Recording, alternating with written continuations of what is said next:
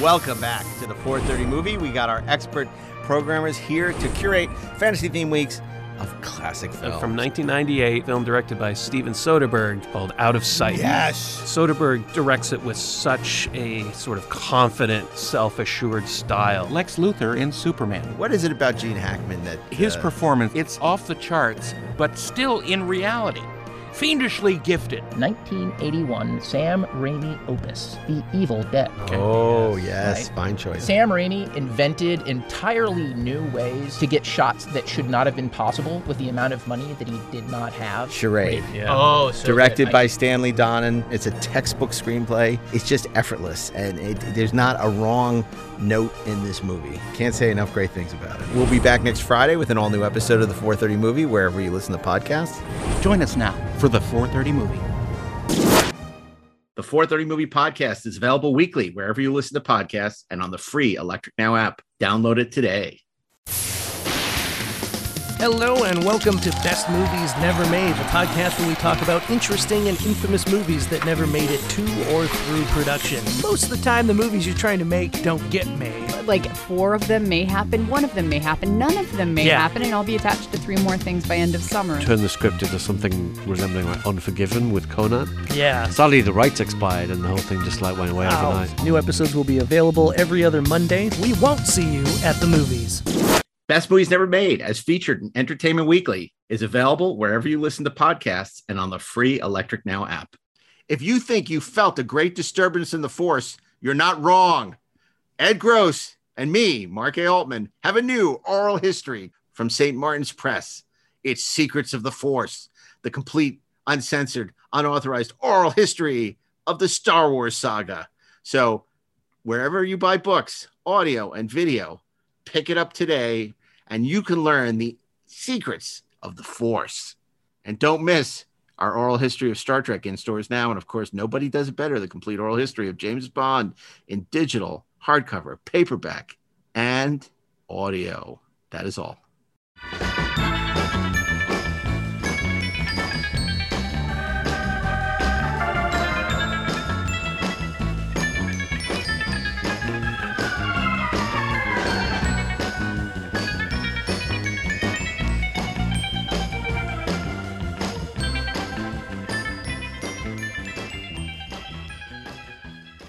Hey, this is Mark A. Altman. And this is Darren Dockerman, and we are the Inglorious Trexperts. I almost jumped the gun there. I almost said Inglorious. Almost. You think after, 4 seasons, how many shows, that I would know my role to play in this There's podcast? a lot of shows under the bridge, but see what I did there? Under the bridge? Yeah, I see. Under the bridge, just where Captain Kirk died, if you believe that's canon. That's right. If you accept Generations as canon. Bridge on the captain. Bridge under the Captain Kirk. Okay, so here we are again. Last week, we did a remarkable episode called... Previously on Inglorious Trexperts. Yeah, right, that's right. Exactly. Fire! Oh, no. We did... Season 1. Next Generation Season 1 doesn't suck. Now, I don't know if we proved our thesis or not. That's up to you to decide. But this week, we're returning with why Season 2 doesn't suck, which I think is going to be, maybe a little harder to prove. Well, we'll see. It's funny. I actually thought there was a whole math equation we could do where we could give each 1 to 5 and then average it and then do that for each of the seasons. And we could prove that, in fact, Season 2 is not as bad as some other seasons. I was told there would be no math. Yeah, well, that's the problem there. Liking something is not an empirical method. By the way, I have to tell you both, you know what came in the mail today from Amazon? We Can't see tell. Can't see it at all. Kojak Bang Bang. Wow. So the reason I say this on a Star Trek podcast is, of course, because it was produced by the one and only Eddie Milkis. Right. So a little Star Trek, a little taste of Star Trek there, a little 6 degrees. I want to show what came in my mail last week. Oh, what came in your mail? And then I'm going to show what came in my mail, but it's all like bills and shit. It's gonna Finally, after a year from our friend Ben, at Eagle Moss. Oh, where's my freaking shit? This is week 1 and 2 of the NCC 1701D assembly set. Oh, look at that. Oh, Okay. man. Okay, so I think Kind of cool. hello, That's very cool. hello, listeners of Inglorious Trexperts. I'd like you to all go on Twitter, and I want you to Eagle Moss, Ben Robinson, say, where is Mark's swag? Can you do that for me? Where is Mark's swag? Mark has already Tell gotten him, swag Jim. from Eagle Moss in the past. I've never gotten swag from Yeah, Eagle. that's true. That's true. Okay, don't do it. Don't do that to poor Ben. But please do thank them if you're want to post stuff on the internet. Thank Eagle Moss for finally bringing Darren into the fold. Yeah, well, it's like I guess my the fault. problem is I keep asking for all this Galactica stuff. Like I want the Land That's Ram probably why. Yeah, and the shuttle Landrum. and whatever. Mr. Landrum. Landrew. The Land Rover. Because there really aren't any other Star Trek ships I want. I got the Enterprise. I got the Reliant. Reliant. She's one of ours. I have the Klingon Katinga class ship. Katinga, Mr. Katinga. So It's like what is it about like Klingon ships? Like that they all sound like the noise a fork makes when you drop it on the So floor. honestly, what other ships would I really want? I got the Doomsday Machine. Oh, you know what I don't have? I don't have the Office Complex. I want that. There you go. Class regular one. I don't think they've actually released that yet. They put out Okay. regular one. Oh, well, then I just turn it around. No. I just put it on a different stand. Yeah, It's turn way it upside different. down. Upside see. down. Well, who sang that song? Remember? Upside down. You're Upside turning me. down, you're Yeah, turning I me. think. Yeah. No idea. Was it Pat Benatar? No, come on. No, was it Olivia No. Newton-John? First of all, that was like Nope. disco. Pat Benatar did not sing disco. Dun, dun, dun. It was like Peaches and Herb or something, right? Now I got to look it up, you bastards. I mean, it's really bothering me. I mean, look, we're not supposed to look things up on like the. No, but it's not Star Trek related. So Who you says can't. we're not supposed to look things up? We say you can't look that. Maybe we say I don't think we do that. Well, we try not to. We try to avoid going on the internet. Diana Ross. Diana There you go. Ross. There you go. Okay. Diana Ross. Yeah, that's not Pat Benatar. No, it's also, not. an acceptable answer would have been Michael Jackson. Right. Or Jessica Von Pottermaker. Of course. But anyway, so I got Foul Play today. Very excited. Also, Criterion came out with Miller's Crossing, which I already had from Fox. But I love that movie. I'll buy whoever puts it out. It's fine. They There can put it you on go. Viewmaster. I'll buy it. As opposed to Miller's Outpost. Which Yeah, remember Miller's Outpost? That's my podcast. That was like it was like The Gap meets Banana Republic, right? Yeah. But it's long gone Which now. goes along with Peaches and Herb.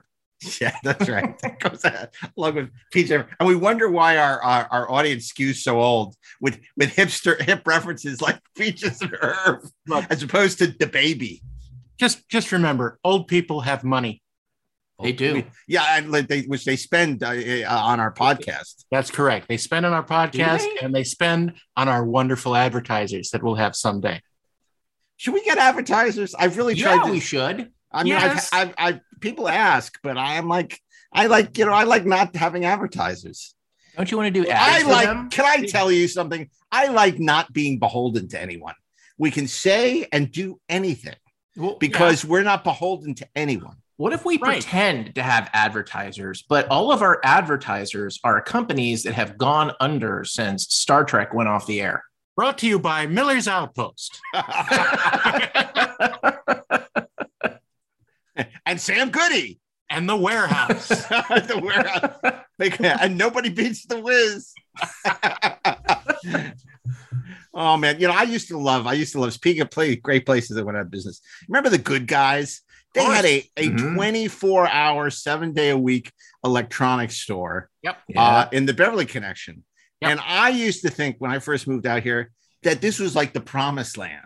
It was like when Moses came down with Behold. It's like go to the land of Canaan for milk and honey will run, whatever he said. Behold his mighty remote control. And I'm like, Los Angeles, this is the greatest city ever. It didn't matter, riots, whatever. Didn't matter. They had a 24-hour electronics store. I literally went and bought a subwoofer at like 2 a.m. Nice. Because you could. Because I could. It's true. Actually, the story about that was, I'll tell you, and then we should talk about this thing. So I was at our good friend Alan Spencer's house. We were watching Ice Station Zebra, and he had just gotten... Were you naked like Howard Hughes? No, he was definitely not. He was showing it to me on Super VHS. Right. Not even a Laserdisc. It was Super VHS. And it was like, and I said, wow, that sounds really good. He says, because I got a subwoofer. And I'm like, really? I said, I got to get a subwoofer for my home theater. And so that night on the way home, I stopped at the Good Guys and got a subwoofer, my Yamaha subwoofer. And that was great because then I could watch the end of Star Trek 6 on Laserdisc. Surely not. We can't talk about Star Trek 6 because we have to recuse ourselves, Ashley. Because that's right. We will be the judges when Steve Asbell and Darren Doctorman fight it out amongst the stars. And the Lerpa.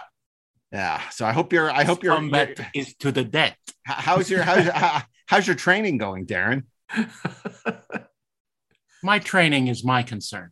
Yeah, you you're doing it like to Eye of the Tiger. Do you have like a musical theme that you work out, practice for? Yes, it's the inappropriate score to Star Trek 6. If there's any inappropriate score to a Star Trek movie, it ain't Star Trek 6. Well, it's Star Trek 4, but indulge me. Okay, indulge me.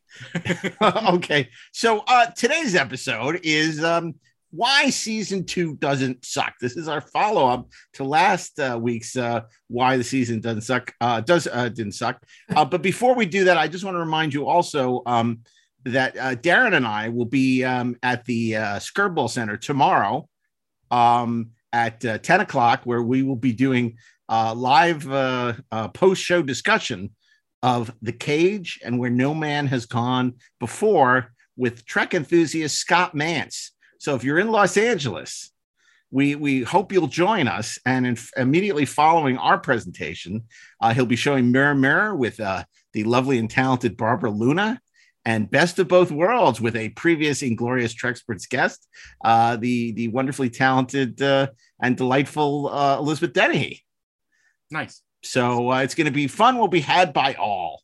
And they're doing stuff on Sunday, but I don't really know what. So screw that. But I believe it's more Next Generation on Sunday. Well, I think it's actually Best of Both Worlds Part 2. Then they're doing a Deep Space Nine episode with Terry rejoined, I think. And then I think they're doing some of the other shows. So okay, there you go. Awesome. Okay, so Captain Jean-Luc Picard.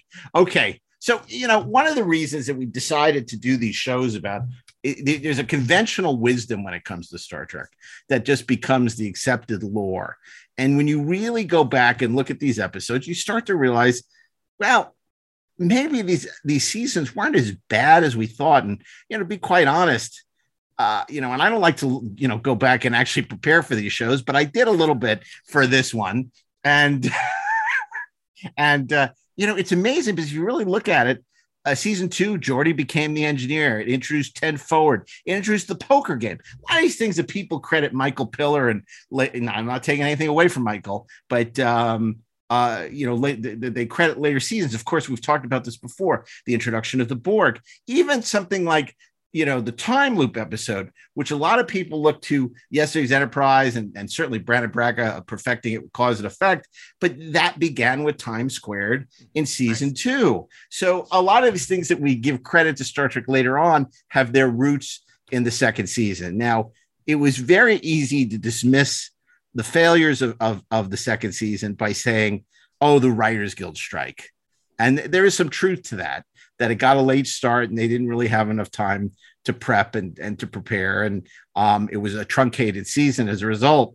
I think, and what do you think of this, guys, that one of the reasons season 2 has such a bad reputation is not because pound for pound, it's so many bad episodes, but it has some of the worst episodes of Star Trek. And as a result, people sort of color tarnish it with that brush. Shades of gray. I think that's a reasonable statement. Mm-hmm. I think, percentage-wise, more of the episodes are not up to the standard that is established certainly later. Yeah, I think that's fair. And also, I mean, there is it suffers on some level from drawing a contrast between it and what happened in season 3, where almost right away in season 3, you could feel the difference. So I think just a whole host of things made us look at season 2 in a negative. That was season 4.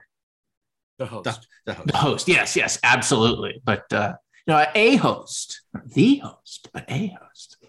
Yeah, that's a really good point, Ashley, because it's true. It's like season 3 came out of the box really strong, and you had a couple of really early episodes like Who Watches the Watchers and Ensigns of Command and Survivors, the Survivors, which are just like, as good as Next Generation got, right?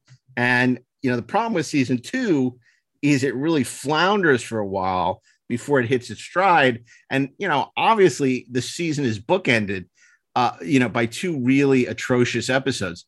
It starts with The Child, which unfortunately is a rewrite of John Povill's script for phase 2.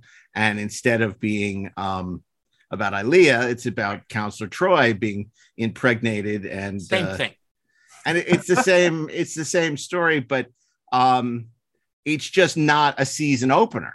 There's no sense of drama, of import, of like the show's back. And I think it's kind of like Boba Fett, where you have 2 episodes which Boba Fett isn't in, and you're like, what show is this? And it's kind of like the season 1 of Next Gen ends with the Romulans. Except the 2 episodes where Boba Fett isn't in them are great. I know. But here's the thing: you got the series ends on this note of the Romulans versus the Enterprise. We're back, right? So you think, okay, the show's going to pick up.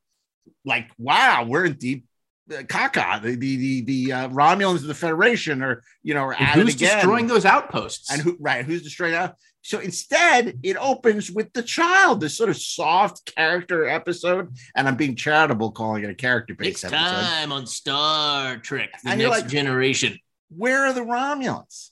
Yeah. Where are the outposts? Well, we don't know. They decided against it. We are back eventually, Captain. And I never bought. But not right now. Yeah, right. Exactly. Maurice Hurley, who was the showrunner second season, although he was pretty much under the foot of Gene Roddenberry, who's still very involved. Saying, well, that had been our plan to do all these character arcs, and we were going to follow up on this. This was going to be our way into introducing the Borg, but we couldn't do it because of the writer's strike. I certainly didn't believe it when I was in college interviewing these people. And now, having been in TV for 20 years or whatever it is, definitely, I still don't. I even more don't believe it. Yeah. I mean, what do you think, Ashley? I mean, was that a valid excuse? I mean, I can see, kind of coming back and saying, what do we have? And kind of how do we get things off the ground? And, we have to feed the beast. And as, somebody once said, you don't shoot pages, you shoot days. Okay, cool. I get it. But the truth of the matter is, man, you take a script that was written for a completely different show and you do a page 1 rewrite on that thing for other characters. And that's a lot of work. That's not a trivial amount of work. And I get that, like, they didn't have a chance to have the writer's room sort of sit down and go, like, oh, okay, what did the Borg do? But I feel like it's a little bit bullshit. To be honest, no strike would force any show into coming up with a role for Joe Piscopo. Well, but the funny thing is, Darren, that was originally supposed to be Jerry Lewis, but thankfully, Jerry Lewis was doing that amazing Wise Guy arc with Tony Dennison because Ken Wall had gotten injured, and so they replaced. So it delayed things, and it was Tony Dennison and Stanley Tucci and. But how much more horrible would it have been with Jerry Lewis? Oh my God, it would have been so much worse. Because as good as Don't Jerry raise Lewis, the bridge, lower the river. That's all I'm saying. As good as he is as Eli in Wise Guy. He would have been that awful as the comedian in Outrageous O'Connor. Now, I don't want to skip ahead, but I have to say, I took the time to watch as much of the Outrageous O'Connor as I could stand. Because I don't think I've watched it since it originally premiered in 1988. I think this might be my the first time I watched it. And the first thing I was struck by, there's this really interesting camera shot where it starts with Pulaski going to a turbo lift, and it's an uninterrupted shot like rope or something. And then the turbo lift, and then the turbo lift door opens and she's on the bridge. Like, I noticed a lot of that kind of stuff going on where directors were trying to do these interesting shots. The music is so oppressive in that episode. And I love Ron Jones, but I don't know what was going on in the way it was mixed or just the way it's so loud and so like, you can barely hear the dialogue and you're thinking, what is this music? And they give O'Connor like this theme, and he's supposed to be like this crazy rogue. And it's everything we said about Troy that we can't stand. I sense he is a rascally rogue, and everybody's like, well, thank you, Counselor Troy, for your insight. Subtext. I mean, and then it's like you talk about being a product of the 90s. Oh my, Bill Campbell comes on board and he's just hitting on everything that moves, like the transporter. And she's like, smiling like, oh yeah, I like this Bill Campbell O'Connor. And then Riker has like this, sort of perverse smile. And he's like looking over it. At this O'Connor. At Will, he's looking over at Will Wheaton. And, as Crutcher's like, yeah, look at him. He's a real ladies man. Like, he's showing you how it's done. And it's like, oh my God, it's bad. Yeah. And remember to refer to him as Billy Campbell, because Bill Campbell is Trelane, and Billy Campbell was the and Rocketeer. Also Koloff. Yes, and also Koloff. Yes. But I mean, the fact that they have this A story about this rogue space pirate who I guess is supposed to be like Solo coming aboard. Yeah, or Harry Mudd, or straight Harry Mudd. I don't know. Harry Solo. And then and then you got the B story with. Did we just leave this party? Data not understanding comedy. Oh my God, so ridiculous. Joe Piscopo is teaching him how to be funny. Now we are. I thought we were trying to say that season 2 didn't suck. Yeah. Okay. Well, what we're saying is it was wobbly to begin with. The child, super flawed. Then look, the second episode, directed by Rick Colby, right? Where Silence Has Lease. What the hell is going on? Are you all right, number one? I've had it. Let's put all this technology to work, figure out what is going on, and get the hell out of here.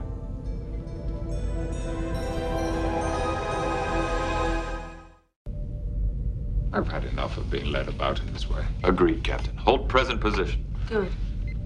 Don't satisfy its curiosity. Captain, look!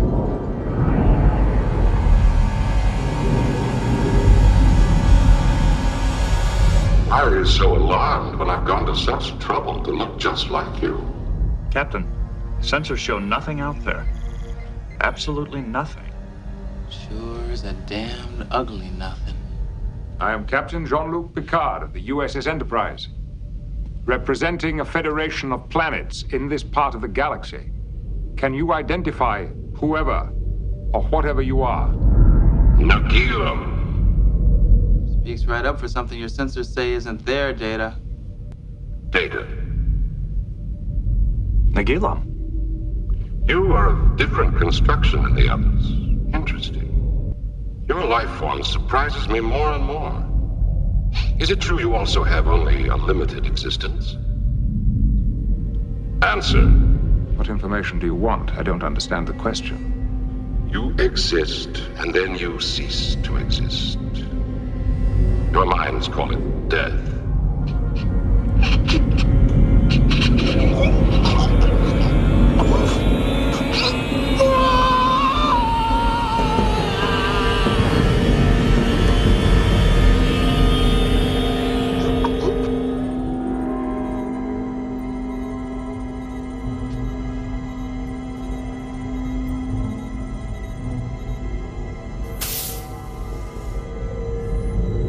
Interesting. He's gone. We cannot allow you to do that. We will fight you. To understand death, I must amass information on every aspect of it. Every kind of dying. The experiment shouldn't take more than a third of your crew. Maybe half.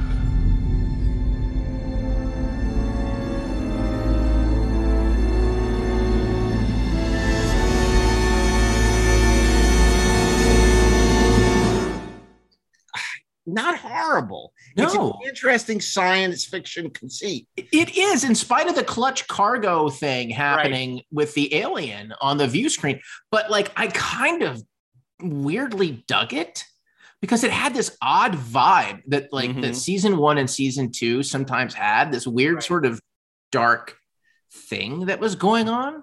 And I don't know that it always made a hell of a lot of sense, but it was interesting. The mystery of Hava Nagilum. Hakuna Matata. So what a wonderful phrase.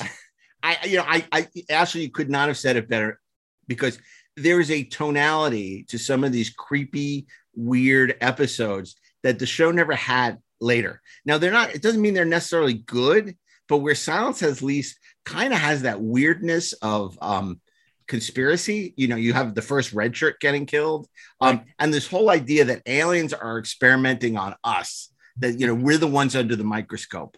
It's an interesting idea, and how do we get out of that? We won't be complicit in your experiment. So it kind of violates the kind of their ability to conduct their experiments, because we're not going to go along with it, and it's kind of weird. And there's the Phantom Romulan ship, and we wanted Romulans. Here they are, sort of. It's just bizarre. It's a bizarre episode, and I would certainly never argue that it's a particularly great episode or even a really good episode, but it's weird, and I like that. It's like it should have been. It was certainly a much better candidate for the season premiere than The Freaking Child. Totally, absolutely. But it's a definite bottle show. But then so was The Child. But it's like there's not a lot of episodes here that would work as the season premiere, because then it brings us to Elementary Dear Data, which at the time they were very proud of, that they spent more money on this episode than any episode that season. Even though Rob Bowman wanted 8 days to shoot it, they only shot it at 7. He said, "What's the point of spending all this money if you're just going to make me rush through shooting it in 7 days?" But you spend all this money, but you're not going to another planet. You're going to the back lot and these interior sound stages to do, Victorian England, to do Sherlock Holmes. You're going to time after time. Yeah. Ironically. And it's like, why? Because if you're going to spend your money, spend it on a sci-fi thing, not on Sherlock Holmes. I mean, I think. Go ahead, Darren. Go ahead. Sorry. It's a very odd pairing with Data and Sherlock Holmes, because Data is supposed to be, he wants to be more human-like, and Sherlock Holmes is one of the most inhuman characters ever created. More human than human. It's a very odd thing, and it seems that there's a mismatch somewhere just because someone wanted to do Sherlock Holmes. You said something. We were talking about season 1 about the big goodbye that I disagreed with, but I think is interesting in this context.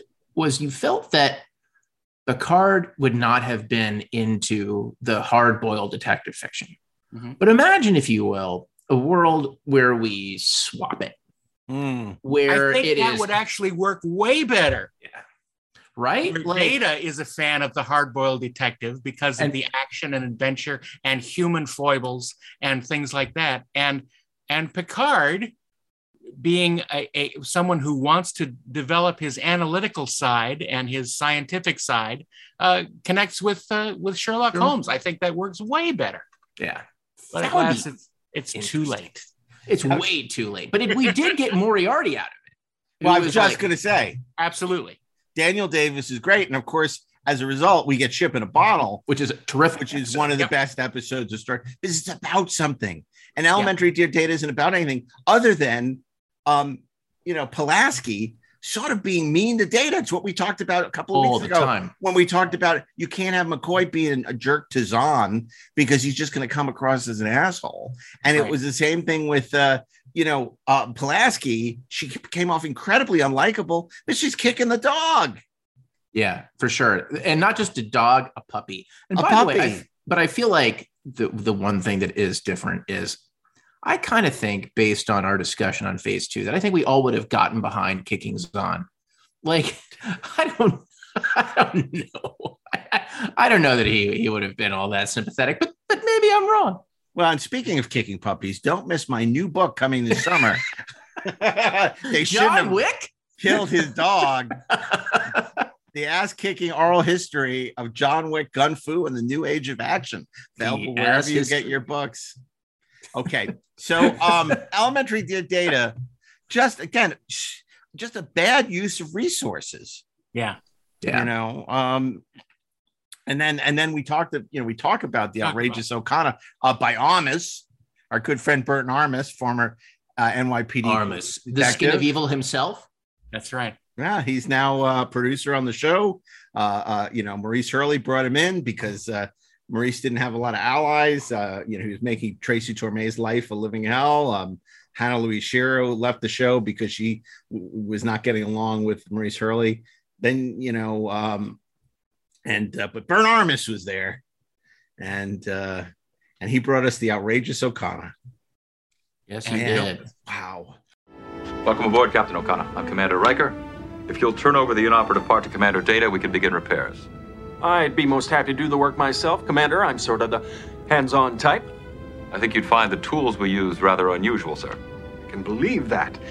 May I at least watch? That can be arranged. Good then. Commander, I leave this in your capable hands. Sir, this is Commander Data. I'm just an acting ensign. Well, acting ensigns have names, don't they? Wesley Crusher. Nice to meet you, acting ensign Wesley Crusher. And thank you for beaming me here and enabling me to see a truly beautiful woman. You have the majestic carriage and loveliness that could surely be traced back to the noblest families. Well, I'm sure you've said that to many ladies before, and it was no more true then than it is now. But it's how I say it that's really important. The warmth, the attraction that I have for you. The attraction that we share.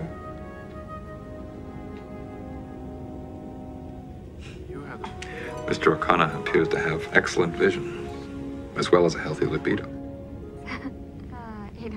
Captain O'Connor, if you follow Commander Data, you can get started right away.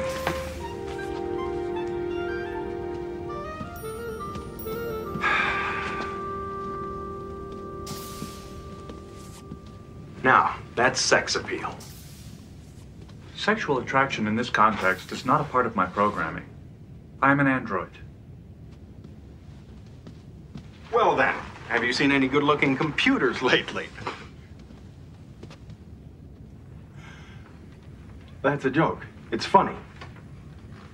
Huh. Of course it is. Am I crazy? And this is mentioning pieces of Star Trek that we don't really talk about, but I would swear that the outrageous O'Connor came back on one of like the new Star Trek shows. Am I nuts? Did he? Am I imagining that? I don't know. That's a question for our listeners. Maybe I'm I crazy. have no idea. I don't. It wouldn't surprise me if maybe on Lower Decks or something they would do that.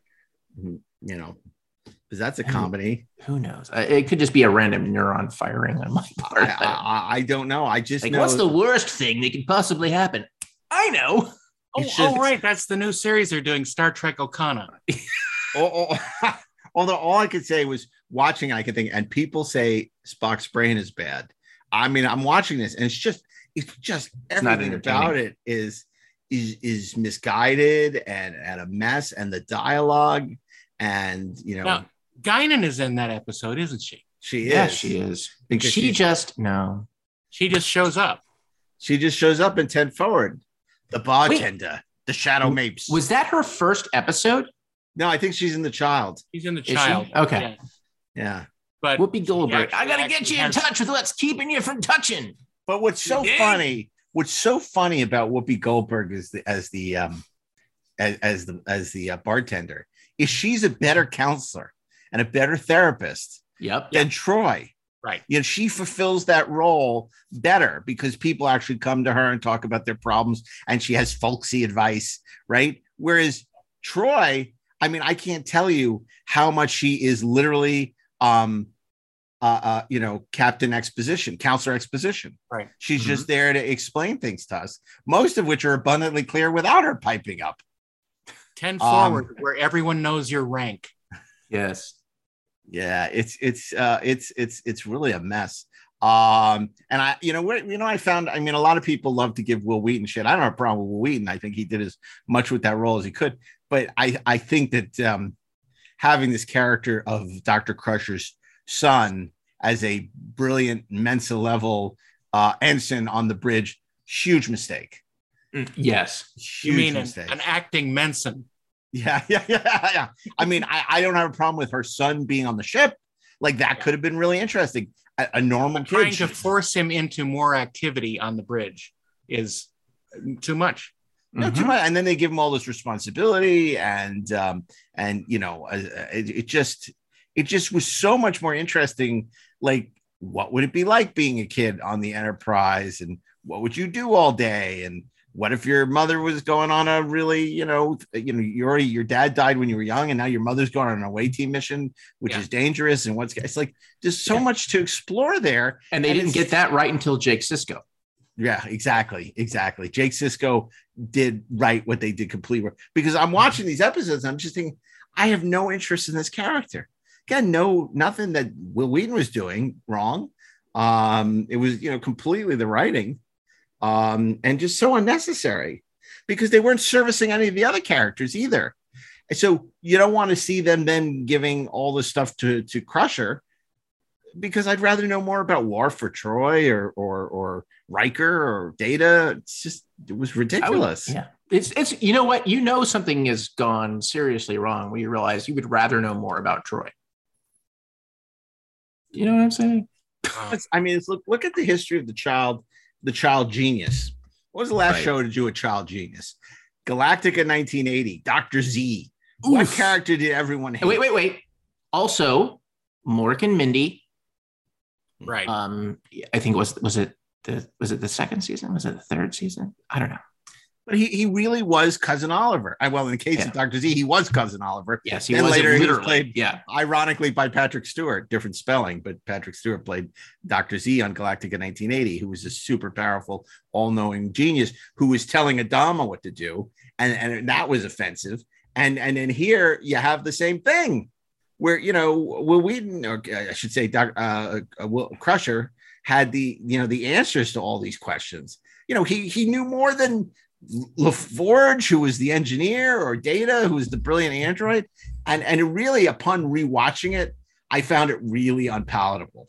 Yeah, and you know what? It's also one of those things where it is, it's how to put this. It is how people depict very smart people when they are not themselves very smart. Do you know what I mean? It's like, oh, well, he knows everything. That's not really how it works. It would be much more interesting if he didn't freaking know everything, but he did have a native intelligence that let him look at problems in a way that was outside the box, that was ways that everybody else wasn't looking at them. Right. But he just didn't have the knowledge. That might have been interesting. But but I know this and none of you are freaking necessary was just annoying. But then his emotional intelligence was like zero. So, you have any outrageous O'Connor was like, hey, how about this O'Connor? Look at the way he's cool. Yeah, but his emotional intelligence was always stunted throughout the show. I know. And then you have the same thing. Well, then with the Dauphin, where the Dauphine, where the Dauphine, where he falls in love with this girl who turns out not that girl is no girl, and Day the Dolphin, and and he's so upset. Where's mom? He's so upset that she doesn't reveal that she wasn't human. Now, first words out of your mouth are the most important. You may want to start with something like this here. You are the most beautiful woman in the galaxy. But that might not work. Yes, it would.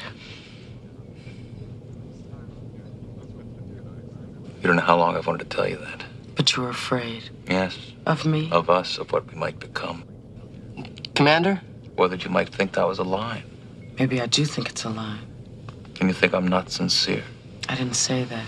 There's nothing wrong with the line. It's like a knock at the door. Then you're inviting me in. I'm not sending you away. That's more than I expected. Is it as much as you hoped? To hope is to recognize the possibility. I had only dreams. Dreams can be dangerous. Not these dreams. I dream of a galaxy where your eyes are the stars and the universe worships the night. Careful. Putting me on a pedestal so high you may not be able to reach me. Then I'll learn how to fly. You are the heart in my day and the soul in my night. I don't think this is my style. Shut up, kid.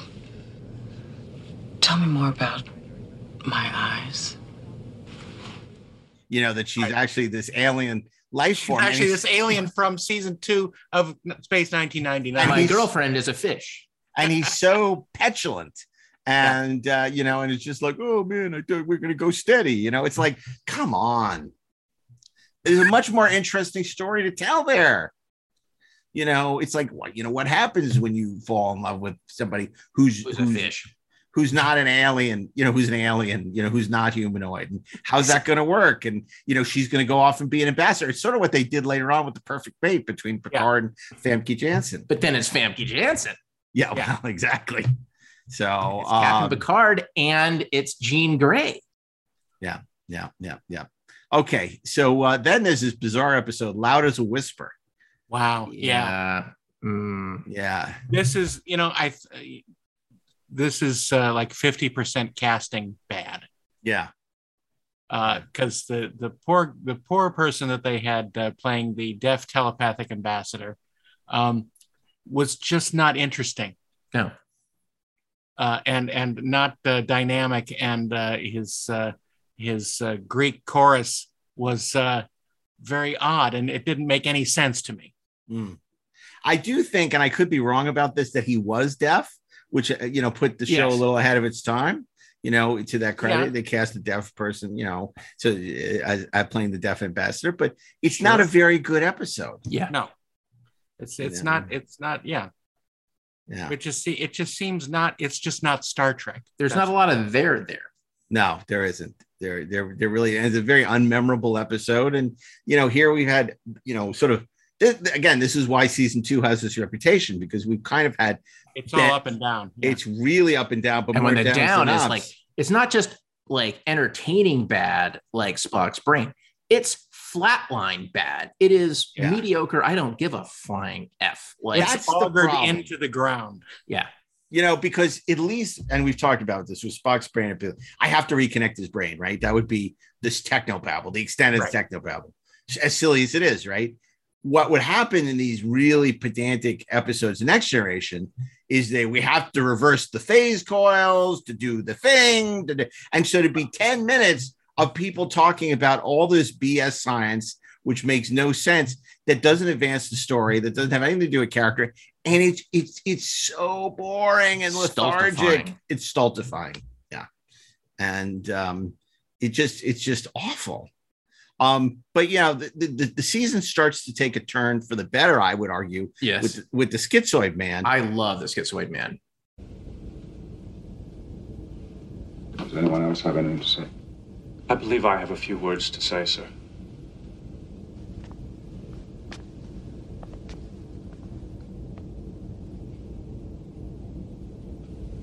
Just look at that face. The face of a thinker. A warrior, a man for all seasons. Yes, Ira Graves was all that and more, but he was not perfect. Perhaps his greatest flaw was that he was too selfless.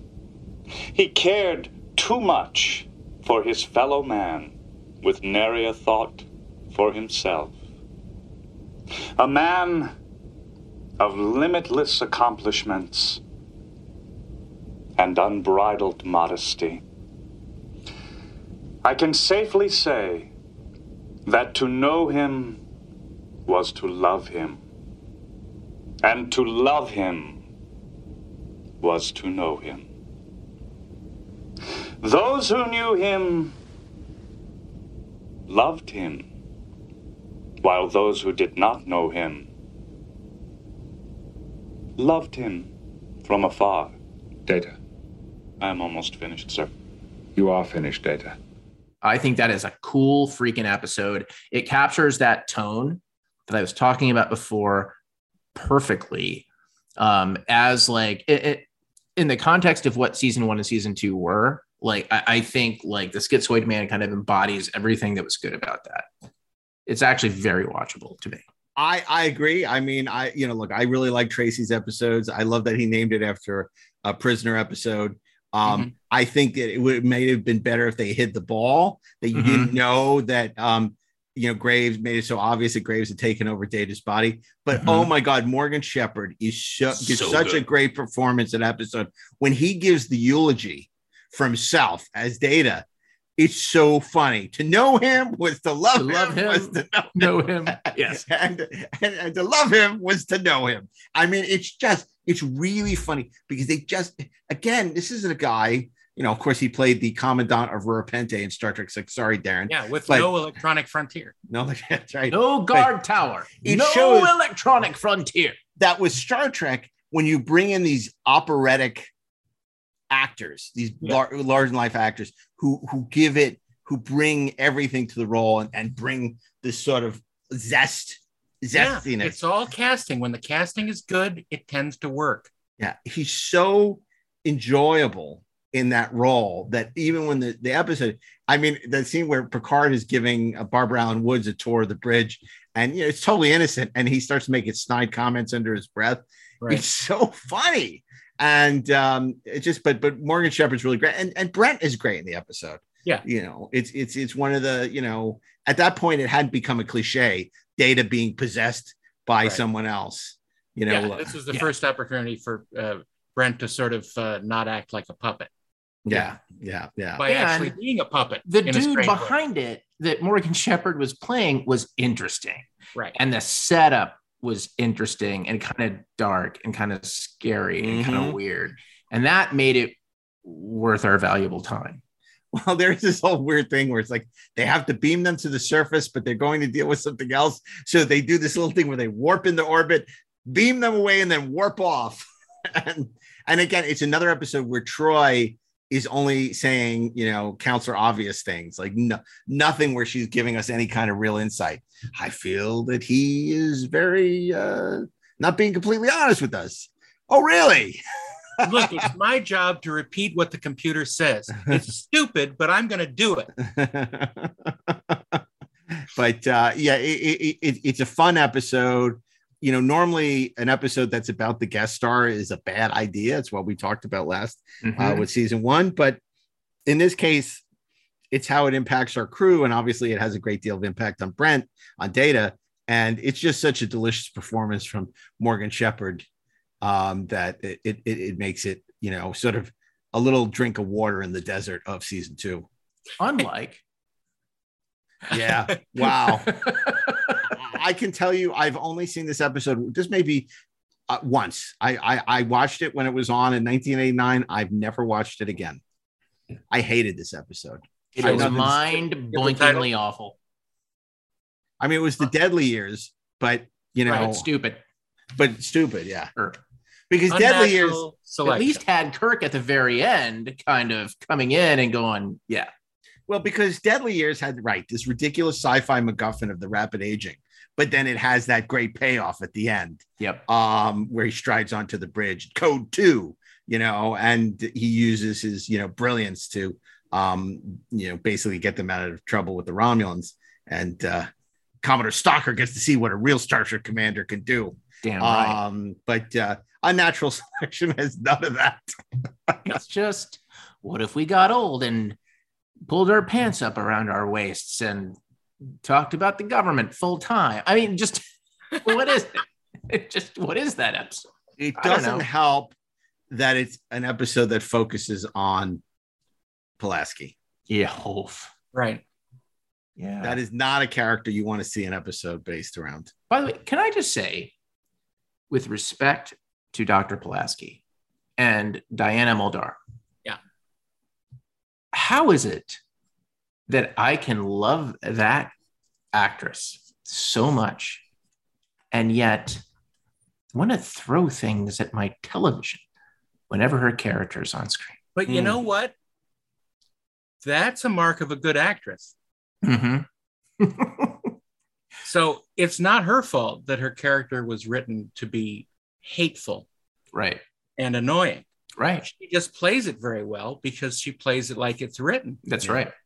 Yeah, because I loved her on TOS and I loved her on LA Law. Damn Absolutely. right. She's great. Amazing. And I don't hate Dr. Pulaski. I think she has a couple of really good episodes, including the one where she saves Picard's life. I think that's a great one. So I'm not gonna throw any blame toward her. It's Not at all. solely in the writing. Yeah, it's solely in the writing and them not having any idea of what to do with this character. Yeah, well, also one of the things she talks about in our book, and this is not a plug for 50-Year Mission. It's just the first time everything's a plug for 50-Year Mission. It's just the first, it's just the first time I heard this story where she talks about how she was getting paid more than everybody else, right? And because her quote was higher, and so they all resented it, So that doesn't help, when you come on the second season of a show. And you're kind of there to save it. And you're also like the chosen one from Gene on High. And you're getting paid more than everybody who's been around. It's like, well, this year it's going to work because I'm here to save the show. Oof. It's the same thing that kind of happened, with Jerry, when she came on the Voyager and Kate was so upset, because it's like, oh, they're sending this person here to save the show. And could have happened to Michael Dorn, but weirdly did not. Well, he handled it so well. And I think, to his he's credit, a sweet guy. He's a sweet guy. He also knew these people a little bit. Right. And obviously he knew Colm and stuff. And also I think he saw what had happened with Pulaski. And I think he knew how it could rub people the wrong way. And, he's just a class guy. Yeah. And they also knew they needed to do something to turn that ship around. Well, you know why Worf was able to, ride that storm, because it was a matter of honor. Oh, well, okay. So now great episode. I forgot how good this episode is. It's great. I love it. Next time on Star Trek: The Next Generation. I've been assigned to serve this ship and to obey your orders. Commander Riker joins the Klingons and is faced with a deadly decision. I intend to attack the Enterprise and destroy it. He must battle his own crew to survive. I order you to lower your shields and surrender. Prepare to attack! On Star Trek: The Next Generation.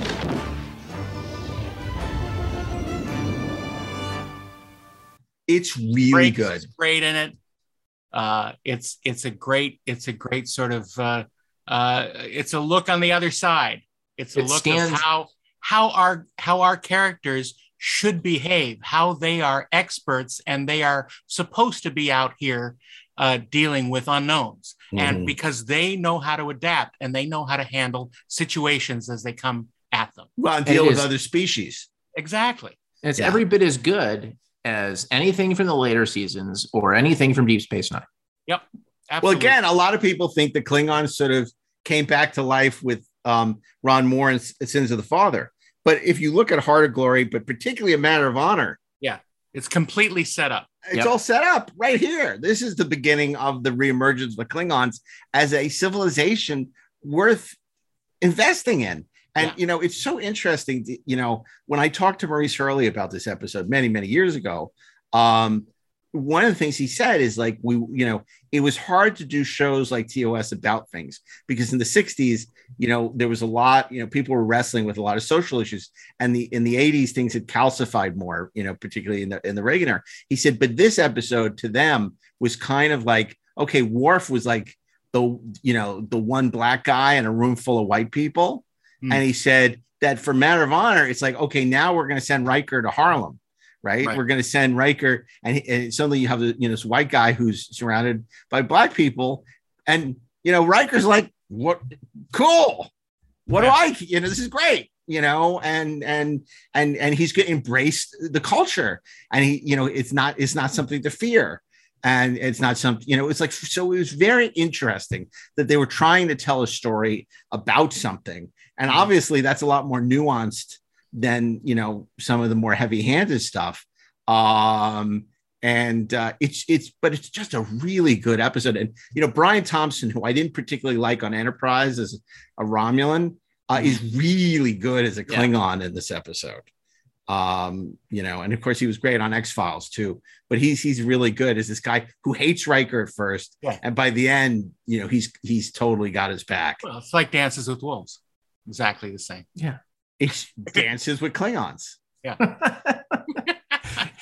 Dancing with the Klingons next on Fox. Well, and also they, obviously I think they reuse some of those familiar sets that we've seen before. Yeah. Definitely some of the familiar music. And it was interesting because as dopey as the B story is with the visiting the guy from Starfleet Academy, part of who like scans the Klingon ship, and that's the catalyst for them thinking, oh my God, the Enterprise is trying to destroy us. The Federation planted something on, it's like, it's really goofy, but I admire the fact that the A and the B stories tie together. Yes. Because so often the B story has nothing to do with the A story on Next Generation. And at least in this, it's like, oh, the B story and the A story, which seem completely unrelated, actually come together at the end. Mm-hmm. Was the character's name Marduk or something? Yeah, Marduk or something. And he's Modoc. I don't know. Yeah, and he's like, and he dreams like methane. So what are they called? They were called. He's got a fart machine under his nose. Don't look at me, mommy. Oh, sorry, that's Blue Velvet. My bad. Blue Ribbon. So. So this is something else that I really liked about the second season. This is back when they did full prosthetics on the aliens, where the aliens felt alien. It was before it became all about noses and foreheads. It's like if you look at the aliens in second season, they're great makeups, and it was the same thing with the first season. And this was like a really cool design for an alien species, and you don't really see that later. There's other than the Cardassians, there's very few sort of nifty, aliens. That was one thing Babylon 5 always did much better. Vulich and Burrell really did a beautiful job with the prosthetics. And, Next Generation, I know people love Michael Westmore's work, and I think he's immensely talented and comes from this incredible Hollywood royalty. But, they held him back. Because you could see when he was, they gave him something like the Cardassians, he did an amazing job. So, but that wasn't always the case, because again, it was just like the music. Once, Peter Lauritsen, who was the post-production supervisor, said, "Oh, let's bring the music down. Let's have. We don't want to have themes for our characters." Okay, no themes. No themes. So coming off Matter of Honor, which is a fantastic episode. Arguably the best episode, maybe of the series, actually. It's certainly one of the best. In terms of a Star Trek story. Yeah.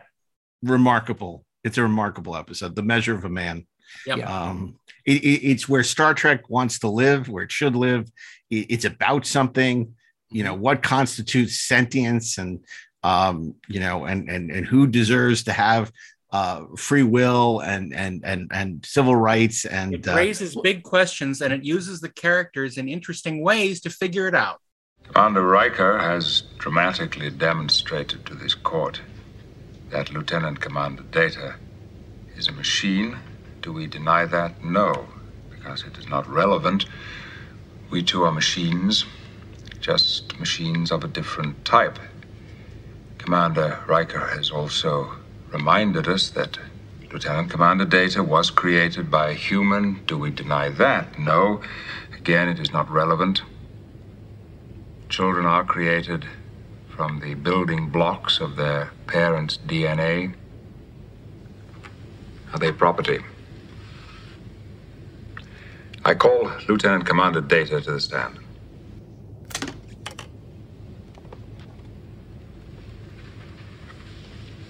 What are these? My medals.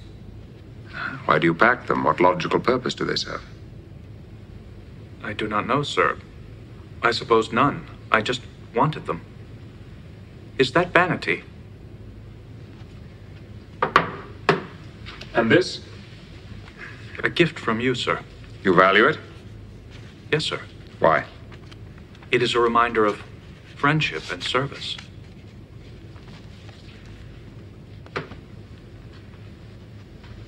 And this? You have no other portraits of your fellow crew members. Why this person? I would prefer not to answer that question, sir. I gave my word. Under the circumstances, I don't think Tasha would mind. She was special to me, sir. We were intimate. Thank you, Commander. I have no further questions for this witness. Commander Riker, do you want to cross? I have no questions, Your Honor. Thank you. And it has so many memorable moments, things that kind of stand out, like Picard's speech to Commander Maddox. Like, Starfleet was founded to seek out new life. Well, there it sits, Commander, waiting. He seems reasonably self-aware to me. Commander. Yeah, it's amazing. It's awesome. It's heartbreaking. I mean, the scene where they bring up Tasha, right, and Data's relationship with her, just it crushes your heart in your chest, and it almost makes Skin of Evil and The Naked Now feel good in retrospect. Yep, right. Absolutely. These two incredibly awful episodes, it doesn't quite redeem them, but it takes those moments. Feeds humanity into this one. Yep. Oh my God. It's so good. It's so good. And, I think it also proves the value of having someone who knows canon and knows Star Trek, because Melinda Snodgrass not only was a very successful science fiction author and a protege of George R.R. Martin, but she had written a bunch of great Star Trek novels. I think her first was Tears of the Singers. Yeah, I think so.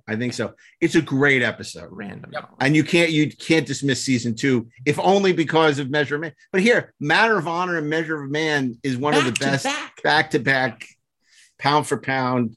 These are 4-star episodes. Okay. Now and then Wesley. Oh. Yeah. Okay. Well, we talked a little bit about the Delphine. Not great, and it has costumes out of the Outer Limits, but the Outer Limits was black and white, so the costumes look great. They don't look so great here. The creatures fighting. Yeah. Yeah. Well, like I said, it's very reminiscent of Space 1999. Yeah, season. Definitely. Season 2. Yeah. Yeah. Now, Contagion was written by the great Steve Garber, and why, in addition to being a comic writer extraordinaire, I know him best for having created Thundar the Barbarian, one of my favorite shows. Ariel, Ookla, Ride. I'm still waiting for the live action version on HBO Max. I'll bring it. Coming. I hope with so. Brian Cox, it'll be great. It's As Ookla. So, Contagion has that thing we love where it's like, oh, it's another Galaxy class ship. Where but even that, it's like, okay, just shoot on the bridge. It's the same ship, but instead they gotta gussy it up and put a bunch of other crap on it. It's like, no, just shoot the bridge. Yeah. It's supposed to be the same ship. It's just a different hotel. Yeah, you don't need to sort of art direct it, and it just looks terrible. But it's about a computer virus. Yeah, and it also introduces, and this is just one of the things that I find fascinating, especially about this episode. Sometimes, just out of nowhere, especially in the Next Generation, they would kind of pop up with something random that just took on a life of its own because it was inherently fascinating. Yeah. So in Contagion, we get the Iconian, right? Like we get like the demons of air and darkness, right? Like who like have this ability to teleport anywhere, right? Instantaneously. And it's scary and it's cool. It plays into that tone and it comes back like in Deep Space Nine. It comes back in a terrific episode called To the Death, where control of those Iconian gateways is a big honking deal, as you would imagine it might be. There were mentions of it in other series we need to talk about, but the Iconians were just a great idea and it was almost a throwaway. But that alone to me makes Contagion worth watching. I completely agree. It's something that's completely underexplored in the episode, and it's just a bunch of people going, oh my God, systems are down. What are we going to do? But the Iconians are like this great sci-fi concept that, again, To the Death elevates this, because To the Death with the late, great Clarence Williams III is such a freaking awesome episode of Deep Space Nine, and it makes Contagion better. And also you have Carolyn Seymour playing a Romulan, who's one of the better actresses to play a Romulan. She's quite good and she would be back, a million times playing different roles on the show. But, and this goes back to what we were saying earlier about Where Silence Has Least. It's spooky. It's weird and it's spooky. And mysterious and ooky. And it has that kind of feeling of the original series where like Kirk's talking to another captain and then suddenly the screen is going flickery and this can't be good, right? And then the Enterprise is going to be screwed after the commercial break. And I love that. And and again, not a great episode, but certainly not an embarrassing one. Right. Speaking of embarrassing episodes, except we love it. We love it. We love it. What do they call a quarter pounder in France? Royale with cheese. And there's a lot of cheese, and that's what makes it so damn tasty. Next time on Star Trek: The Next Generation. Seems like we're trapped in here. Proceed with caution. A dangerous mission uncovers a secret alien passage. Welcome to the Hotel Royale. Where the crew become prisoners in a fictional casino that's all too real. Log on to the landing party. Beam them up. We've got nothing to lock on to, sir. Now, they must gamble with their lives in a deadly game of survival on Star Trek: The Next Generation.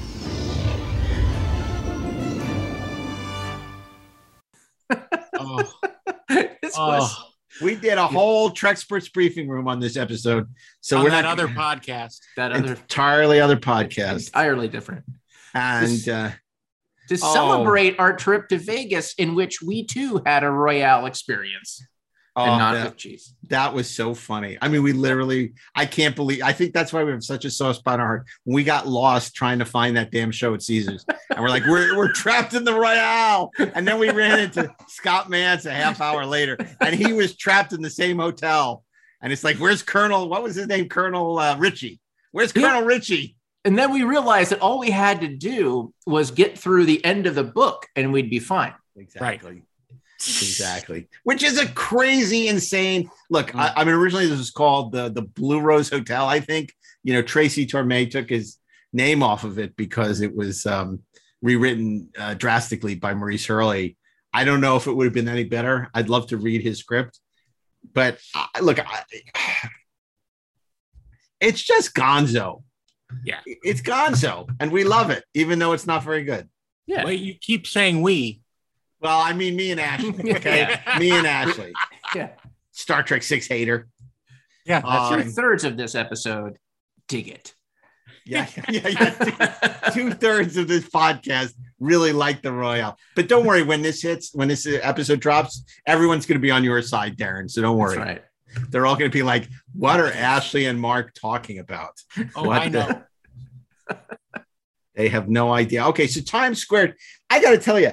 Times Squared, again, super interesting premise, awfully executed. Yeah. Again, this was going to be part of his Borg trilogy.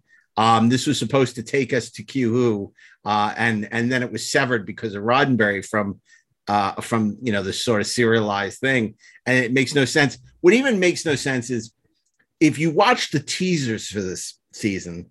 And now I'm going to get really inside baseball. I mean, it's now that we're all ready for streaming, it's different. But when you wrote for network TV and even for pay cable. Writing a good teaser was essential because you had a whole title sequence. You had to keep people watching. So it was a big cliffhanger. The original show did it amazingly well. Next Generation did it terribly. So I'm watching this episode, Times Square, and I'm thinking, okay, so the end of this teaser has to be they bring in the shuttlecraft and they look inside. Oh my God, it's Picard, right? Because how can he be on the bridge in the shuttlecraft? No, they go to the credits saying, oh my God, there's a shuttlecraft out there. Bring her aboard. They go to the credits. And then when they come back at the top of Act 1, they find Patrick Stewart in the shuttlecraft. Right. As opposed to show. You got to bring the shuttlecraft in, you find Patrick Stewart, then you go to the titles. Exactly. I mean, that's you go out on that. You're just like, oh my God, Captain, you better get down here, and you do the reveal, and it's Picard in the shuttlecraft. Boom. It's TV 101.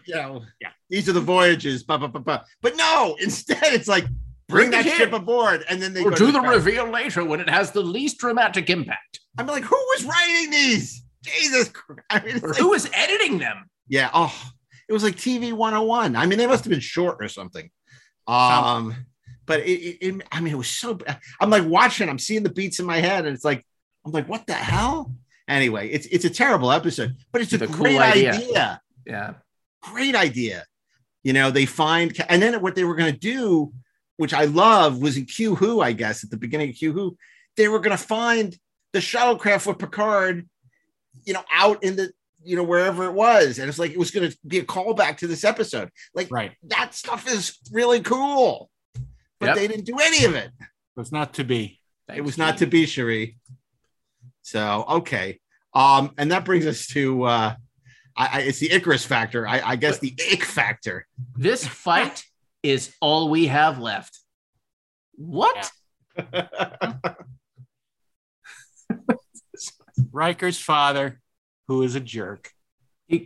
Right? The entire episode, I feel like, they're like in the freaking, are they dressed in Parisi's Squares outfits or something like that? I don't know, man. Like they're wearing like the freaking pads and they're beating on each other. And it's Ambu Jetsu. Yeah. Ambu Jetsu. It was a giant what?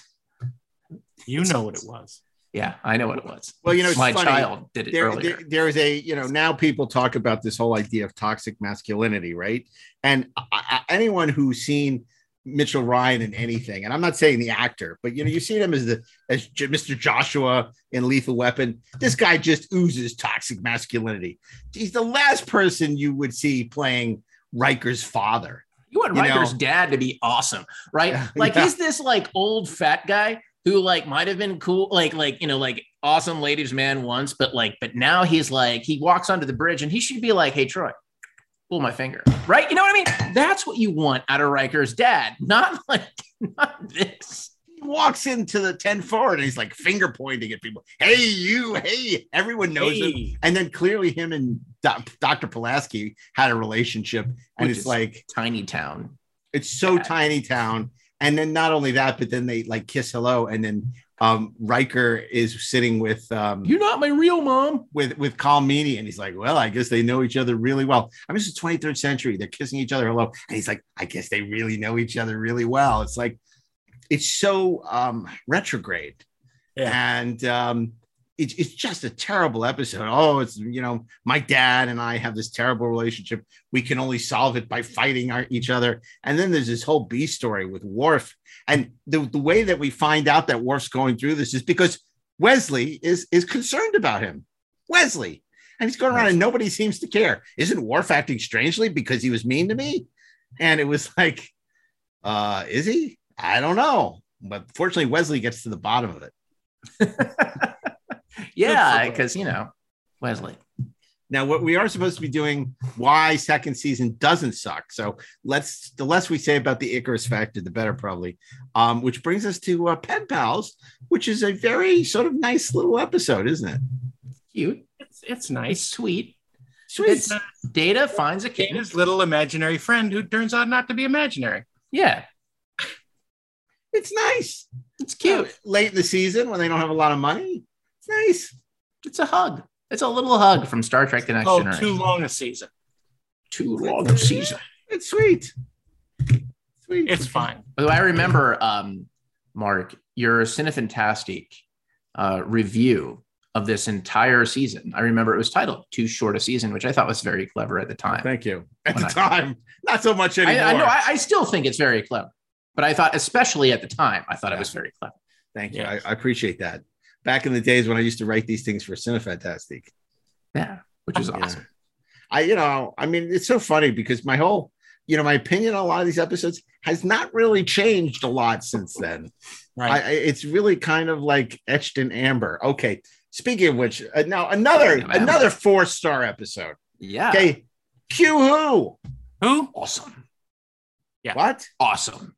What? Almost. I mean, perfect.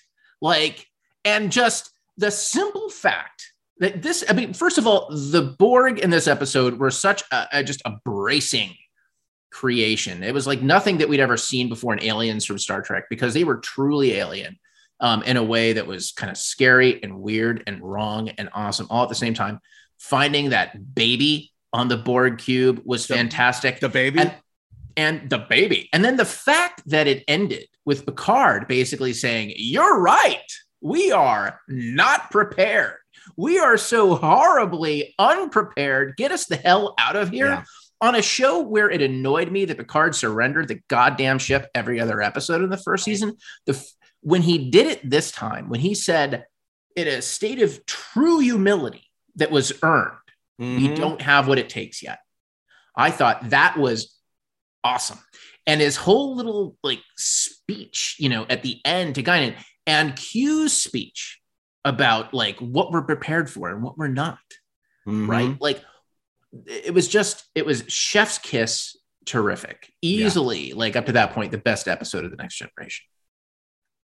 We've talked about this episode many times on our 50 best Star Trek episodes. I think we talked about it on our Borg episode. We've talked about it a lot. I think tonally it has that creepiness and weirdness that the show never really captured again, that we talked about in the first and second season, where there's just a creepy weirdness that the show had, where you really get a sense of space is dangerous, like the original show had. And then that it wasn't all so quiet and nice. And also there was this wonderful sense that we could never defeat the Borg. Get us the hell out of here. We never want to see these guys again because they're too scary and they will wipe us out. Yes. And also it was, I think, the best showcase for Q. In a world where Q is not just some random, half-assed Trelane, where he is a Lucifer figure who is here not just to bedevil us, but to teach us in a way. Right. And it was Q as the great teacher that was so fascinating to watch. His relationship with Guinan was cool. I don't know what the whole her making hand signs at him was for, but that's good. But that was good that exactly. We don't know. It made Guinan suddenly more interesting. Yeah. But it made Q a great and enduring character. Well, what he wants to do is take Picard down a notch. He says, "Oh, you think you're so arrogant? You think you know it all? Space, the final frontier, boldly going. Well, this is what you're going to find, and it's going to kick your ass." But I always felt it was to take him down a notch to build him up. Yeah. Yeah, you need a dose like of a drill sergeant. Yeah, exactly. I need to break you down to build you back into something else. Yeah. So great episode again. So this is our third 4-star episode of second season. Well, where again we learned that Q makes things go. Yes. Oh man, we are smart. But I will say this about the Pakleds. They're fun. Again, they're fun, and they're not noses and foreheads. It's another cool makeup design. Yeah. You could actually do action figures, of these guys. Yeah. It's like not 6-scale ones though. They would be smart. They would make things go. Right. I mean, they kidnap Geordi because they can't. They need a mechanic. Because they think he can make things go. I mean, but he really can't. Basically. And then this has that scene you were talking about that you like, that Picard is going to die, and there's some beautiful stuff with him and Wesley. Yeah. And then at the end, they find the only person who can conduct the surgery is Dr. Crusher. Oh, wait, no, it's not Dr. Crusher. No. It's Dr. Pulaski. Which sort of undermines the coolness of what could have been. It's like, oh, it's Dr. McCoy. Oh, it's Dr. Crusher. Oh, it's somebody who's not Dr. on the Enterprise. It's Dr. M'Benga. Yeah, but no, it's a person who was on the ship that could have done it at the beginning of the episode. Right. It's yeah. But it also, again, this also led to Tapestry. If this story hadn't been told in this episode, you wouldn't get another 4-star episode, Tapestry. So that's again, correct. Second season, planting the seeds for another great story that would come in, I think, season 5, if I'm not mistaken. Okay, but now that brings us to St. Paddy's Day and Up the Long Ladder. Wow. Oh, boy.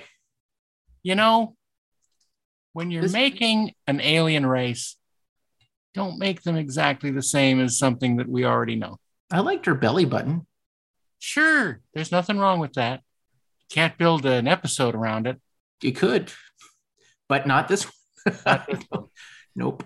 Up the long ladder, the real long ladder. Well, it was originally called Sending the Clones, but it got changed because they thought it was too jokey.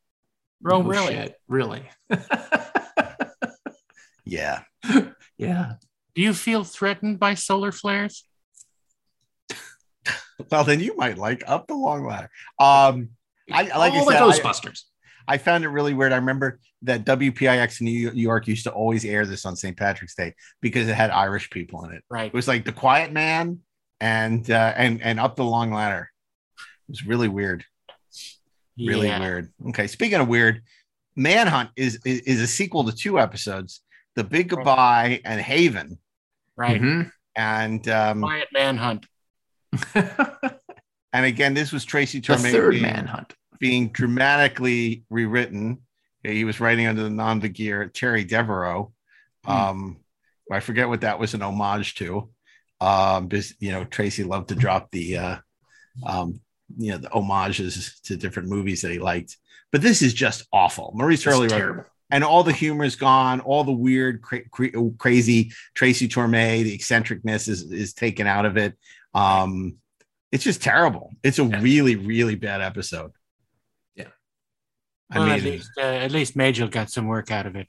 Well, and it's like they're trying to be this Howard Hawks screwball comedy with like Luoxana trying to, find a new husband and wants to marry Captain Picard. There was an episode of the original Battlestar Galactica like that with, remember from Match Game, Brett Summers? Yeah, she was trying to marry Lauren Green. Right. And I thought that was the worst exactly hour the same television I'd ever seen. Yeah. And then I saw He was, I believe she was Cyrus Bellaby. Yeah, Cyrus Bellaby. That's right. Very good. Good for you. Good for you. Yeah, because they needed a piece of machinery to make things go. To make things go. Yeah. Okay. And then, so Manhunt Disaster, The Emissary, another fine episode. Yeah. Which is Susie Plaxton's back, who had been early in the season, played one of the better Vulcans the show's ever had as Dr. Solar. Now she's back playing Kalar in The Emissary, basically Worf's lost love, who's here to open up the Botany Bay where a bunch of Klingons are in suspended animation, and they think they're still at war with the humans, but Chekhov screws it all up. Yeah. I think this was an episode of Gilligan's Island, if I wasn't mistaken. This was the episode where they talked about Klingon mating rituals. Oh. Right? It's like you read poetry and she hurls things at you, right? Or is that the Dauphin, right? Where they're talking about that. Either way, but this episode was cool because Susie Plaxton is awesome. She's great. We love her. Yeah. We love her. She's great. What a great character. And when they kill her later on, it really has, What? Yeah. Spoiler. Oh, spoiler alert. Yeah, exactly. Because people who listen to this podcast have never seen any of these shows. Obviously. So Emissary, good episode. Peak performance is thoroughly middling, not awful. David Kemper, the creator of Farscape. And of course, the great Roy Brocksmith from Total Recall plays the ultimate gamester. Yes. But you know what I dig about this episode? And it's because maybe the reason why this episode ultimately is merely okay is that it's it is a lot of work to get to a punchline. Yeah. Right. And like the punchline is really good, which is the best way to beat this guy is to play him to a stalemate and piss him off, which I think is awesome. But there was just a lot of like, there wasn't enough underneath it to make that fully compelling. Yeah. It's memorable, right? It's like, it's like, I forget even now I remember because I want to say it's like, I'm fucking him up, but I know that's not the line. It's like, but Data's attitude at the end, all of that is great. Like, I remember that scene, but like the rest of the episode is just, I really like Commodore Wesley when the Lexington comes in. Oh, sorry. I'm confused. Different war games. Mm-hmm. I really like when the Eagles are fighting the Hawks. Oh no, wait, different war games. Okay. It's fine. I like when Matthew Broderick finally finds the only way that Joshua to win is not to play. Right. That's right. That's basically what happened. I know. This is what you said. That's why war games is a good. I know, because it's funny. Now the problem, I think, the reason people just say that season 2 is so bad is because the final episode is Shades of Grey. Now I have to say we did a really great, really great commentary on this episode on Trexler's Briefing Room, an entirely different podcast. And I mean, who else would do commentary on Shades of Grey but us? But I think we said as much as we could possibly say about that episode in that commentary. So if you haven't listened to it, you should check out the Trexler's Briefing Room to hear us talk about the sublime genius of Shades of Grey. Next time on Star Trek: The Next Generation, Commander Riker is invaded by an alien parasite. My whole leg just went dead. Their growth rate is doubled. It's attacking his brain, and nothing can stop it. Respiration is erratic, pulse grossly irregular, blood pressure almost nil. Can anything save him from a tragic death? Hang on, Will. Hang on. Find out next time on Star Trek: The Next Generation. In fact, stop listening now and go right over there. Yeah. This was a staple of sci-fi storytelling in the 70s and 80s, the clip show. Every storytelling for every show, there was always a clip show to save money. Absolutely. And they really were in a difficult spot. They were over budget. The studio was not going to give them an overage. They'd gone over budget on Q-Who. They'd gone over all their money on livestock for Up the Long Ladder. So they basically said, we need to do an episode in 3 days. And so they shot the whole thing in sick bay. 3 hours would seem like days. And on Planet Hell for the planet, and the rest was all clips. They never even go to the bridge. And that's your clip show. And they couldn't get Gary Coleman. So but their use of the dissolve button was way over budget. I only if only I can make things better by thinking about happy memories. If I remember all the good things that happened to me in my life, or it's got me. It's all in the commentary, but like the scene where the sequence where Riker is remembering all the girls that he kissed and he made out with, and they're looking down at him on the table, and he's got the blanket over him, and he's drooling. And he's just drooling. It's great happiness and joy. It's you know what, people listen to the goddamn eye boner. After watching that, I want to change my vote. I guess season 1 kind of did suck because that was all Angel One and Justice and all these awful episodes. Shades of Grey, I think, really colors people's opinions of second season, but colors it gray.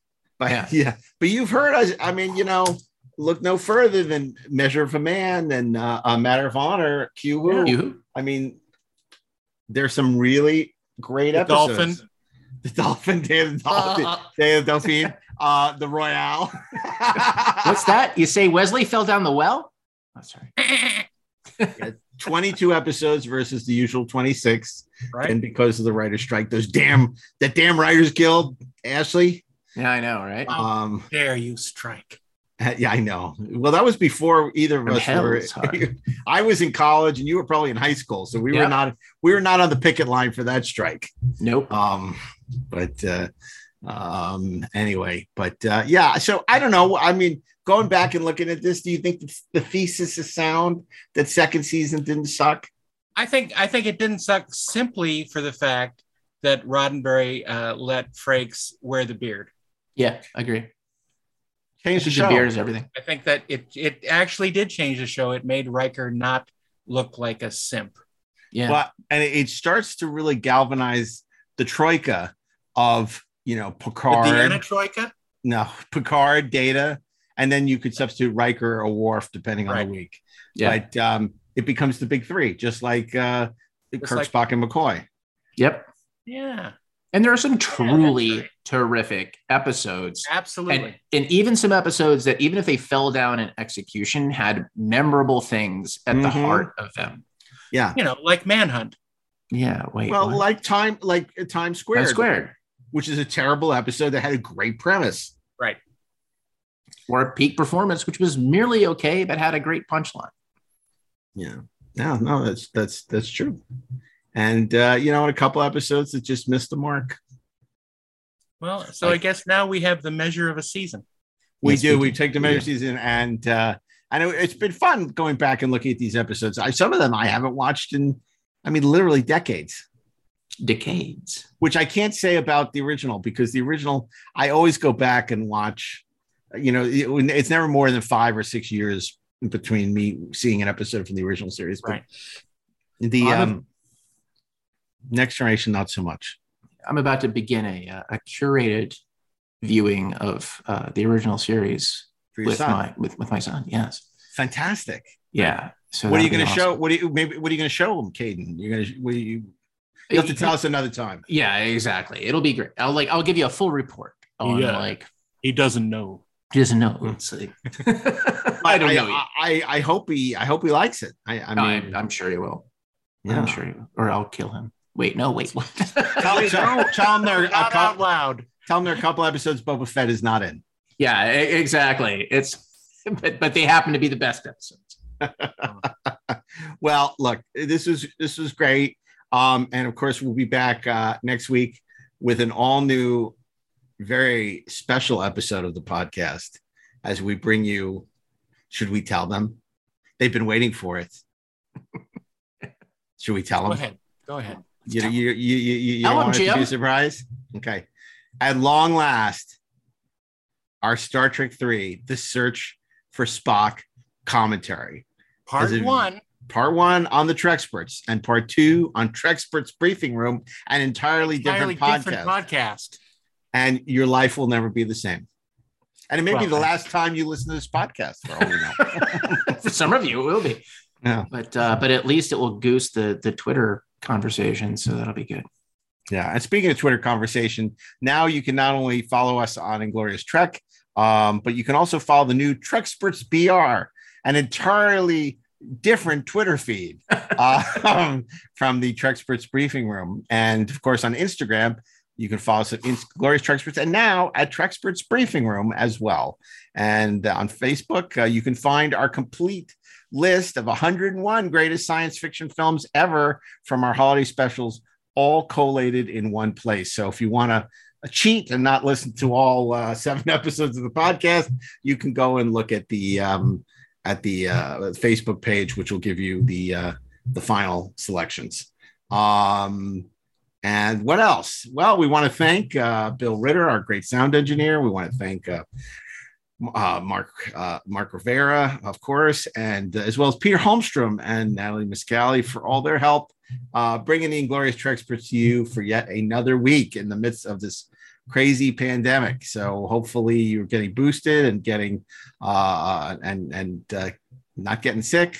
We heard too many sad stories of some of our listeners who were dealing with horrible illnesses in their family, and we're listening to the podcast. It's a big chance to get away from it all. And we hope that your loved ones are having making a recovery and are doing better, and that you're doing well as well. And that you're enjoying these first and second season episodes of Star Trek: The Next Generation. So until next week, with a swagger stick, on behalf of Next week, Swagger Stick. Captain Styles. Captain Styles, that guy. We're stealing the Enterprise. On behalf of Ashley E. Miller. I said sure. Ashley Edward Miller, Darren Doctorman, and myself, Mark A. Altman. Keep on trekking. Ingloriously, of course.